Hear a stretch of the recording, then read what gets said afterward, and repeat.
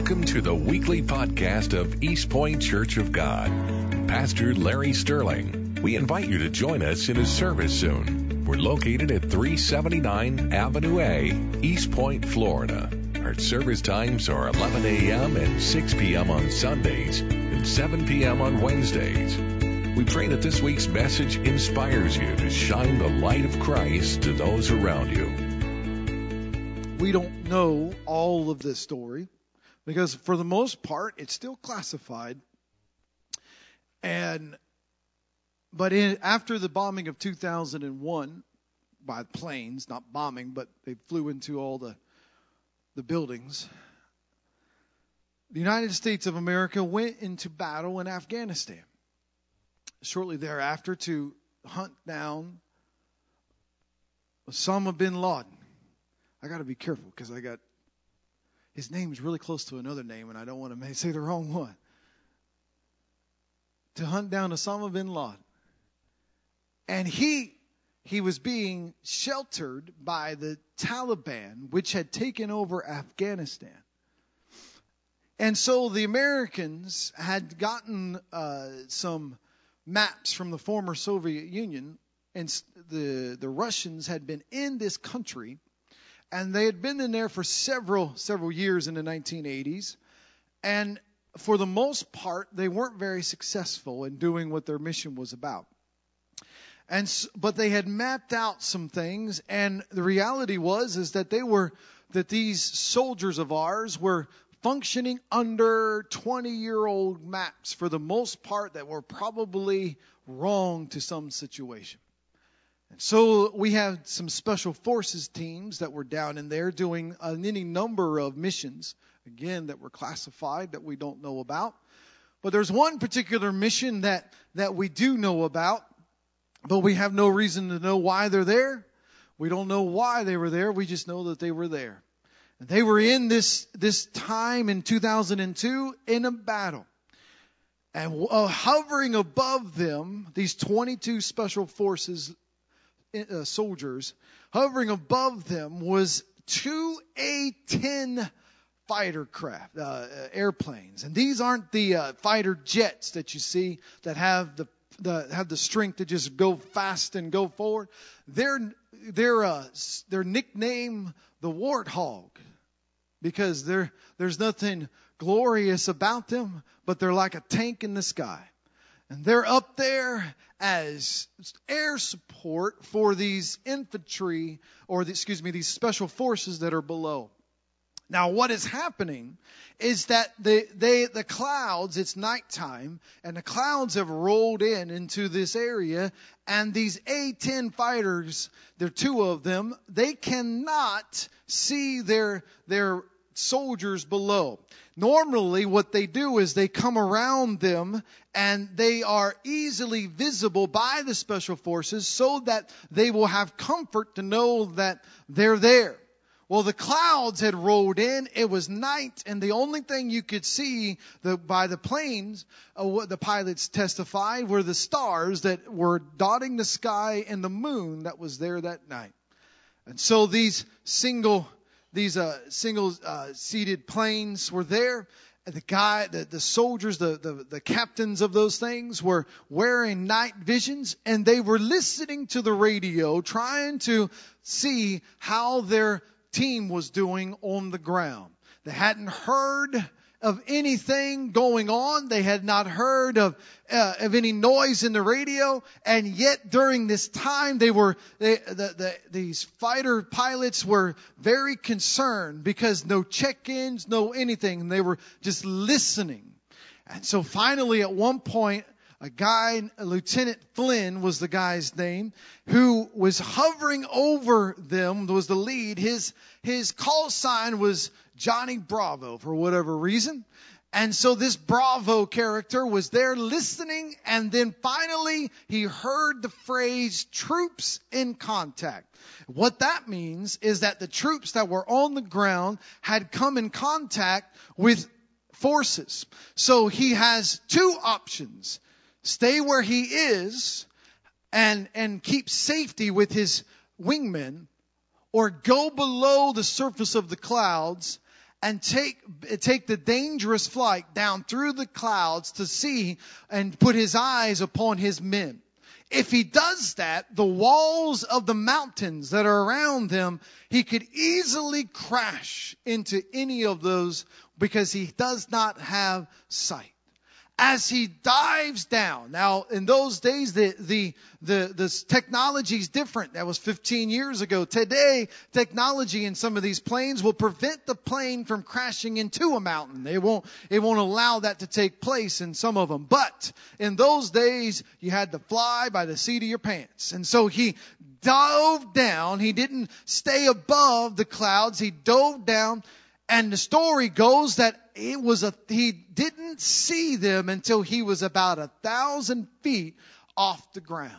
And when he reached about 1,000 feet off the ground, he looked all through this valley and instantly determined that his troop, his men were surrounded by infantry fire all the way around him. In fact, he would say that the tracer fires, the fire that follows the bullets, was lighting up the valley, and it was all zeroing in on a particular location. And he said, when he testified, it wasn't hard to figure out where his men were, because everybody was shooting to one area.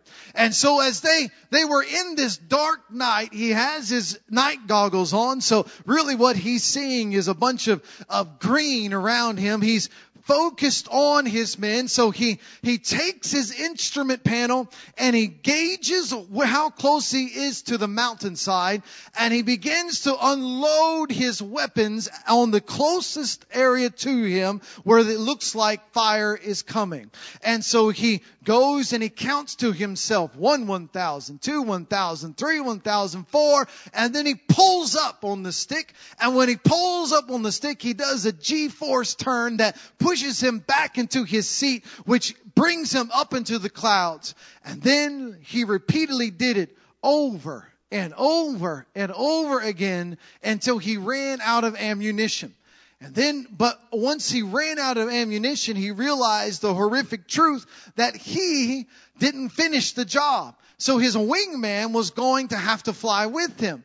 So he tells his wingman all of what's going on, and he speaks to them and describes the situation. He says, "You follow me exactly the way I go in. I will count, and when I get to a certain number, you pull up. And you just focus on firing." So then he took his wingman and led him down into the valley. And they went through this, and he unloaded all of his armament upon all those soldiers. And eventually they succeeded in their mission. And all 22 of the special forces that were surrounded by enemy infantry were delivered that day in that moment. Now this guy, Johnny Bravo, as he was called, call sign was called, he didn't receive a medal. He didn't receive any kind of recognition. He didn't do anything he didn't receive anything of notability other than I'm telling you this story right now. The reason why, though, is that he said that he doesn't want any kind of recognition because that's what he was there to do. It wasn't about making him famous. It was about doing his job and making sure that these men came home to their families. And so when we understand our country, we live in a world of selfless men and women. We live in a world where people put their lives on the line for everybody on a regular basis. We find people that we look at them and you would say, man, I'm not sure they deserve it. That's right. They don't deserve it. But they do it because they feel the call to them. We should honor our soldiers and those that have fought for freedom that you enjoy today. Many of us have no idea what they did on the battlefield, and we probably would not want to know what happened during those times. But I want to tell you, I told you that story because I want to take you into the scripture of Luke's Gospel, chapter 3. And when I heard that story, I found it fascinating that the Bible the Holy Spirit took me straight to Luke 20, Luke 3, verse 21 and 22. Now, on the outside, it may not seem as if this stories correlate, but let's look at it again. Luke 3:21, when all the people were baptized, it came to pass that Jesus was also baptized, and while he prayed, the heaven was open. First thing you need to see, John the Baptist is baptizing people, and he is getting them ready for the coming of Jesus. He is preparing the way as scripturally mandated and prophetically given. He is ready to have these individuals ready to receive Jesus when Jesus comes upon the scene, when the Messiah shows up. And so while they were being baptized, Jesus shows up into the midst of them. And you know the story about him being baptized. And then while he prayed, the heaven was open. Now I want you to understand something. The Bible tells us that Jesus is our high priest. What does that mean? That means that right now, today, Jesus is praying for you in the presence of the Father. That's what it means. Hebrews tells us, and the whole book that's what it's about, of Jesus being our high priest.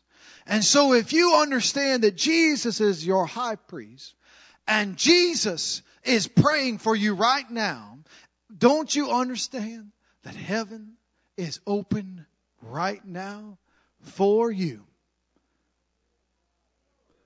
For you. Because Jesus is praying for you. If the Holy Spirit has come in and He has spoken to your soul and convicted you, and you received Jesus as your Savior and you asked Him to forgive you of your sins, the Bible tells us that now heaven is open. In Ephesians 1:3, every heavenly blessing is yours today, right now. If you have need of anything at all, when Jesus is praying for you, the heavens are open. This morning before you got out of bed, this morning before your eyes even opened, and while your mind was still in an unconscious state, you don't realize that your Savior was already blanketing your day with prayer. He was already looking at the traps that the enemy had set before you.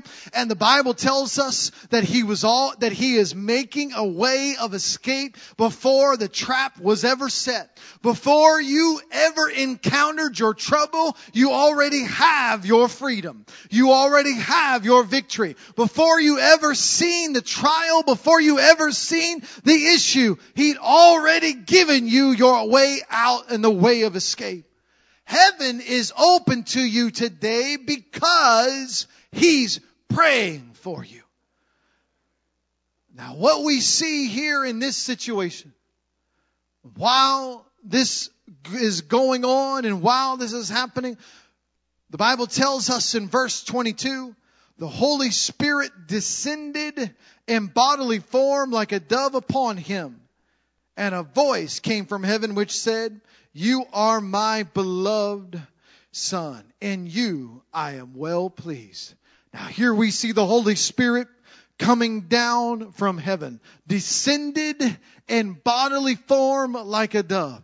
Now in the essence of this, we kind of get this in our mindset. We kind of see a dove just kind of floating down, just like this, just headed down to Jesus. At least that's what I have in my mind. He's headed down to the Lord and letting the wind currents kind of take him down to Jesus. Because that's what we see in the natural on a regular basis. That means that the dove is subject to the current of the wind. You hear me? That means the dove is subject to the current of the wind. But the Bible tells me that the Holy Spirit is the wind. And He blows where He wishes and does what He wants to do. So this dove is not subject to the wind because He controls the wind. Now here we find something very important about this, because this word descended is just not floating down. It means, in our understanding, like if you would rappel down a side of a cliff. That means that you jump from one end and jump down one after the other, after the other. It is a military term talking about descending down. It's not just a gentle time of gliding down to the moment. It's saying there are obstacles between heaven and where you are, but the Holy Spirit is descending down where you are.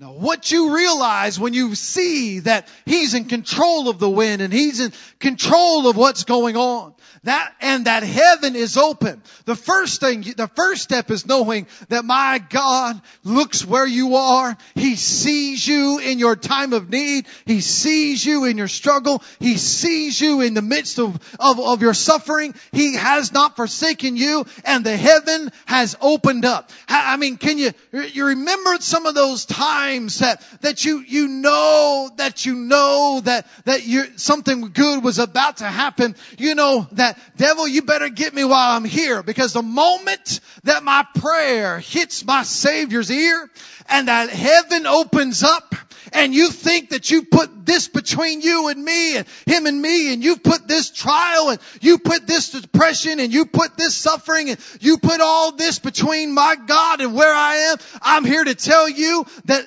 God knows me right where I am, and it does not matter what's between me and Him. He can reach me where I am. Amen.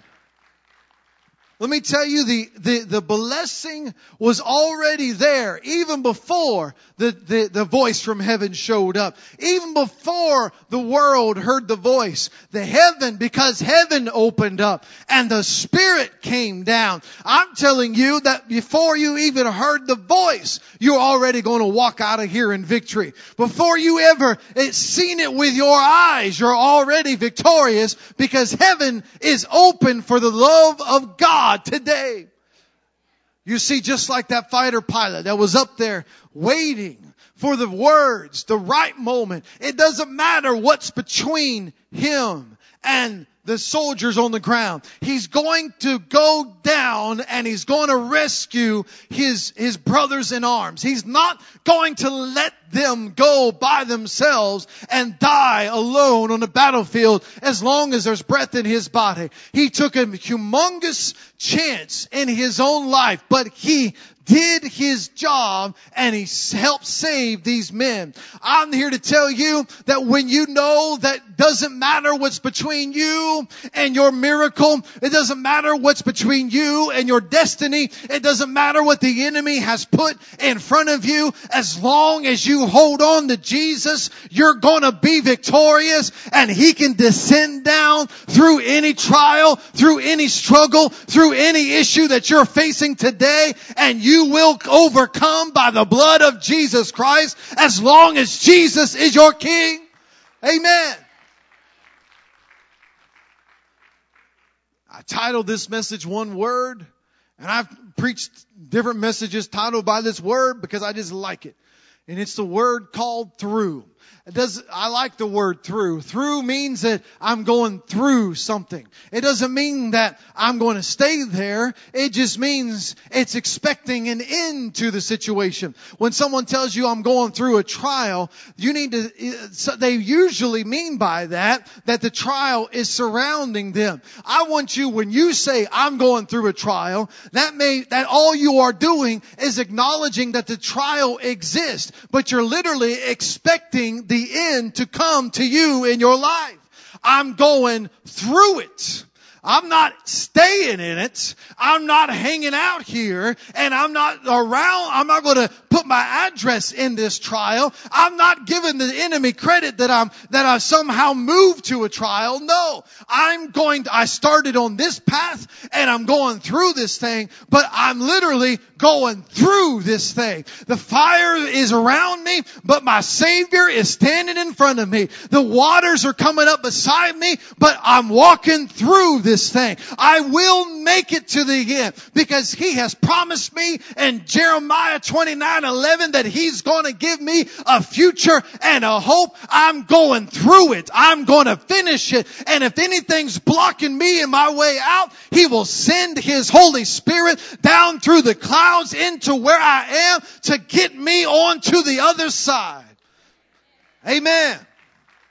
When you understand the word through, you recognize Moses going through the Red Sea. The Red Sea was certainly a trial. It was certainly a struggle. It was certainly something that was enormous in front of them. And God did not lead them into the middle of the Red Sea just to let the walls of water fall right back down on them. No, when you're in the middle of a trial, I want you to hear something in my spirit that God is speaking to somebody this morning. If your God, who knows every step that you take, the steps of the righteous are ordered of the Lord. If He has allowed you to go through this trial, I'm telling you, you literally are going through it. You will find the other side of the shore. You will not die in the trial because the trial then would get the victory. But with Jesus, you're going to make it to the other side. You shall go down into the trial, but you shall come out. One thing, you went in one thing. You went in fearful. You went in afraid. You went in wondering how you're going to make it. You went in with Pharaoh chasing you down. But I'm here to tell you, when your feet hit that shore on the other side, it's going to be a time of dancing. It's going to be a time of rejoicing. And you don't care what anybody else says because they weren't with you in the middle of the Red Sea and they weren't there when the night was long and you didn't know how you were going to do it. You were just trusting in God that you were going to do it. And you get up and you have that crazy praise where you don't care what anybody says about you and what they've spoken over you. You know that Jesus has brought you through. Amen. Over and over Scripture tells us, over and over the Bible speaks to us that of blessing. Let me read to you a few. 2 Corinthians 4:7. But we have this treasure in earthen vessels, that the excellence of the power may be of God and not of us. We are hard pressed on every side, yet not crushed. We are perplexed, but not in despair. Persecuted, but not forsaken. Struck down, but not destroyed. Always carrying about the body of the dying, in the body the dying of the Lord Jesus, that the life of Jesus also may be manifested in our body. For we who live are always delivered to death for Jesus' sake, that the life of Jesus also may be manifested in our mortal flesh. So then death is working in us, but life in you. What does that mean? That means that I know I'm going through a trial. I know I'm going through something, and there's something in me that needs to die. But when something dies, Jesus is going to make something alive. When something lets go of this world, He's going to release something in the heavenlies. He's going to give you that blessing. You're in a trial, not to overtake you and not to destroy you, but to get you to another level of blessing that you had not before received until the trial brought something out of you. What is that? What? That is the life of Jesus Christ. You went through the trial, but you come out saying, my faith was a little weaker a little bit ago, and I went through the fire, but now I know it's the Lord who is on my side. And if it had not been for the Lord that rescued me out of the mouth of the lion, out of the mouth of the bear, out of the mouth of the Goliath, I would have surely died. But God has pulled me out. God has rescued me. God has set me free. And it's the Lord that is on my side, and something inside of you gets born again all over again. You get excited and you don't care what anybody thinks about you. When you get in the house of God, you don't care when someone says something about you. You're going to rejoice the Lord all day long. I learned this firsthand. I've told you this story before. Many years ago, my mom was diagnosed with cancer, and the Lord healed her in that moment. In fact, the healing took place even between the last X-ray before they went into surgery and or whatever they did, ultrasound or whatever. The last thing that they looked at the tumor to make sure they were going in the right spot. And then when they got to the surgeon's table, it was gone. And the doctor came out and says, I can show you right there. That's where it is. I can show you right here. It's not there anymore. And I didn't take it out. When my mama got her healing, when she came to church, she didn't care what you thought. She got up. It was a Sunday night. I could still see her dancing in that white dress. My mom was a very reserved person. You've probably seen that a few times they visited. She doesn't do this. But when she got up that day and she began to glorify God, I'm telling you, she didn't care what people were whispering around you. And I'm sure there was probably people whispering about what she was doing. But she just started praising God. And then she started lapping the church. She didn't care. She's in high heels and a dress running around the church, just shouting. I mean, didn't dance. And then the Holy Ghost, when she got tired, the Holy Ghost took her. I watched it with my eyes. I was in college. And the Holy Ghost took over and gave her strength to run some more. She just began to shout all over the place and rejoice and be glad that God had delivered her in that moment. What was going to probably kill her was removed by the blood of Jesus Christ, and she didn't care what you thought about her. Because it wasn't you that she was there to praise.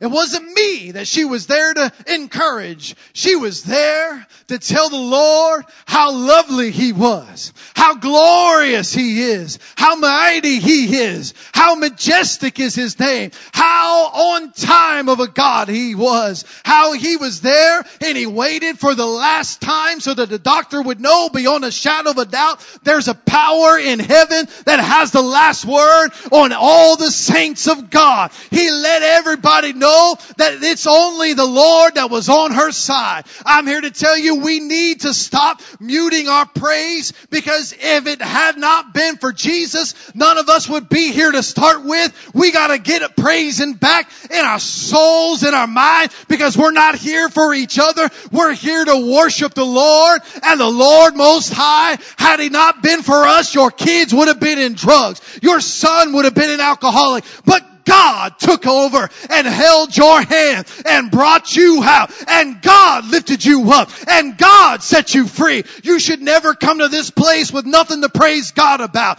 Had it not been for God, you've been lost in out of your mind somewhere in the gutter. But God, seeing the advanced portion of the enemy in your life, pulled you out, set you free, and now you're in your right mind worshiping God. I'm telling you, you should praise the Lord all day, every day, because God fought your battle.